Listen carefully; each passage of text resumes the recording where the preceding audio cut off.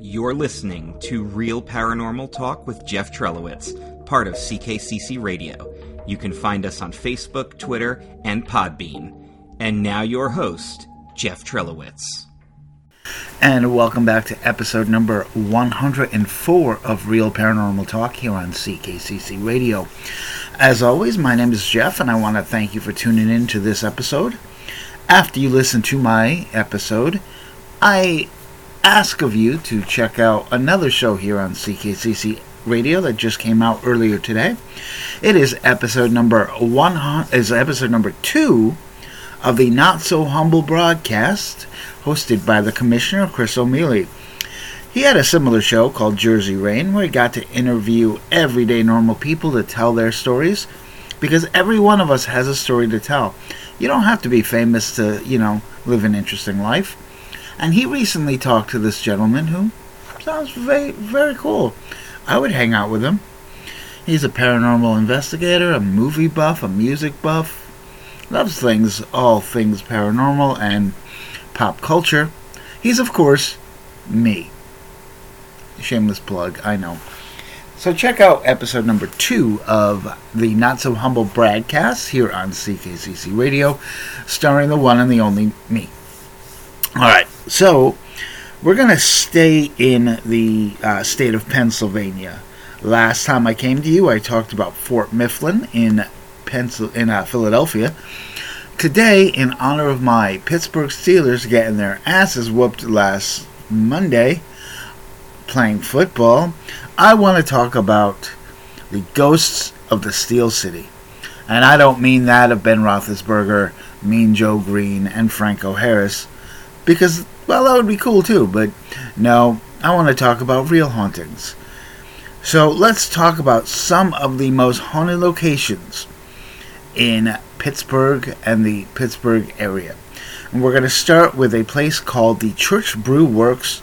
Some of the ghostly residents evidently weren't happy about being converted into a house of pale ales instead of prayers. It used to be a church. It is now a brewery. And yeah, that did not go over well. In fact, it was even on a recent episode of Ghost Hunters with Jason and Steve, and they apparently caught some stuff. So I think I'm going to have to go back and rewatch that one, because I'm all for it. Another place that always seems to have a lot of hauntings are theaters. Whether it be a music theater, a playhouse, and a lot of stories tend to go into famous people that once graced the stage, including the Pittsburgh Playhouse, where a gentleman by the name of Gene Kelly, you may have heard of him, bit of a dancer himself, got his start. And he's not the only one. It seems like someone had a heart attack on stage, and he's been known to hang out in the dressing room, leading to apparitions appearing to visitors, including a man in a tuxedo and a lady in white calling the dead actor's name.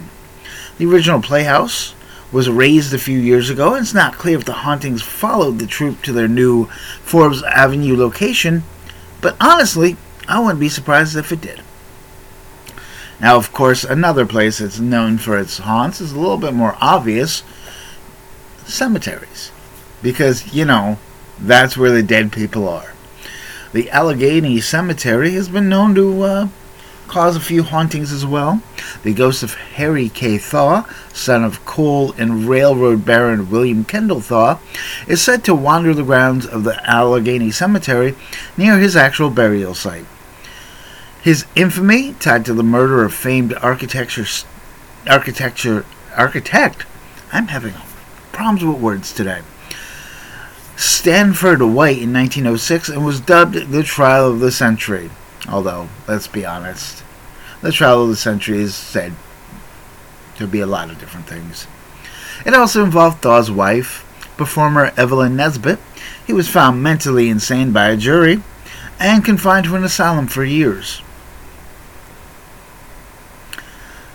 Another old building that has a bit of a history is the Frick Mansion. It's just fun to say. Frick.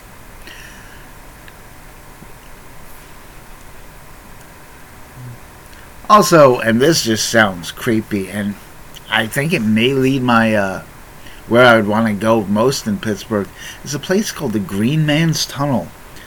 Tell me that just doesn't sound creepy.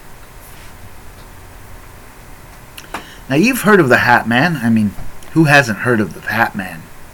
I haven't heard of the Hat Man, but perhaps Pittsburgh's legend of the Green Man, who may or may not be a distant cousin, is the best type of horror story there is. The ghost story stems from a true story about a disfigured man who loved taking midnight strolls and morphed into a glowing man who haunts the South Park rail tunnel. Not, South Park, the cartoon. Obviously, use your discretion if you go exploring dark, abandoned tunnels, looking for glow-in-the-dark people. The city uses this tunnel to store road salt, and other tales of murder and mayhem follow. So I personally may not want to investigate there after all. Sounds cool. Probably not. Sounds like Pittsburgh has all the tropes of haunted locations, because another one is a college. The Cathedral of Learning at the University of Pittsburgh. The early American room at Pitt's Cathedral of Learning holds a special energy. Within a hidden staircase, because that will do it, having a hidden room or staircase, is a bedroom containing some of the belongings of Martha Jane Poe, a relative of a man very well known, Mr. Edgar Allan Poe. Staff and docents in the cathedral have noticed odd noises, items moved without being touched, and of course, dark shadows, because what haunted location would not be complete without creepy dark shadows. The rooms are often open for viewing and occasional guided tours. And here's another place that just has a cool name and a cool story. It's Dead Man's Hollow. I do believe, though, if you name your place Dead Man's Hollow, you are asking for a haunting. You can't make up a name like that. Dead Man's Hollow Conservation Area is its real name, and it's part of the Allegheny Land Trust. This former quarry and pipe factory have now been reclaimed by nature, with 450 acres of green space and 6 miles of trails. But the legends live on. Murder, earthquakes, fire, and mysterious deaths. Take the enchanted staircase, and again, middle of the woods, enchanted staircase, you're asking for trouble, and explore the factory ruins. Just don't become the next haunted denizen that wanders its path, because it does not go well for you. Another famous cemetery in Pittsburgh is the Calvary Cemetery. The ghosts of a couple of gangster brothers, Edward and Jack Biddle, may be found on the grounds of the Calvary Cemetery, still angry that their lives were cut short after a famous Pittsburgh prison break. Well, it's called karma, and if you're a gangster, you know. Convicted of several crimes, including robbery and murder, hence why you're in prison, Biddles, just saying, they were imprisoned and sentenced to hang. But the warden's wife, Kate, began a romance with Ed. I mean, there's so many things wrong with this story. And she helped the Biddles escape prison. The freedom didn't last very long, and the brothers were both killed in gun battle. And she was seriously injured. Again, karma. And while we're at it, talking about places that have a long history of hauntings, let's go ahead and talk about the Pittsburgh City Tuberculosis Sanatorium. Now again, sanatoriums and, hospitals in general, especially abandoned hospitals, tend to have a long history of this. Now known as the Macabre Marcy State Hospital, this hospital opened in the early 20th century to treat patients of tuberculosis. It's reported that hundreds of patients died within the building, and some of their spirits still haunt the grounds today. The ghosts of patients are said to roam the building and property, walk through walls, and stare at visitors from the upper windows. In certain wings of the hospital, crying, screaming, and laughter, because that's not creepy, can be heard. There are also multiple tales of small children in hospital gowns bouncing a red rubber ball. However, these spirits won't have the building to themselves because apparently this building has been recently changed to affordable housing for the senior citizens. That does not seem like a bad decision at all. Let's see what else I can find. Another place that has a long history is antique stores. Why? Because spirits can easily trap themselves into a object and stay there. Now, this antique store, located on McKean Avenue, has a laundry list of startling ghost stories. The store and its paranormal occupants were featured on an episode of My Ghost Story, Caught on Camera. Some of the unexplained stories include mysterious growling, furniture moving, unexplained footsteps on stairs, whispering, and children playing upstairs. Those kids again. There is a hotel called the Omni William Penn Hotel, and you're suggested not to visit the top floors of this luxury hotel. The 22nd and 23rd floors of the Omni William Penn Hotel are barred from the public, and there's a good reason why. They're haunted. There have been reports of mysterious laughter, again, creepy AF, voices chatting, unexplained cool drafts, and hair-raising sensations throughout the entire building.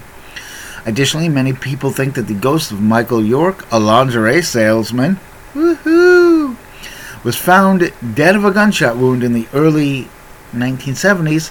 He's still hanging around. I'm looking at this one building. It's in Newcastle, Pennsylvania, and it just looks creepy. It's called the Hillview Manor. Located in Newcastle, this building is well known for being extremely haunted and is frequently visited by serious ghost hunters from around the world. In fact, private groups that want to investigate the paranormal can reserve the facility. A Newcastle building. Call me. Previously known as the Lawrence County Home for the Aged. I can't make that one up. The building opened in 1926. The space changed over the years and officially closed back in 2004, although it's still occupied by many spirits. The patients are believed to linger in the hallways to this day. There is a dark energy that resides in the building as a result of the ill manner in which patients were treated while staying there.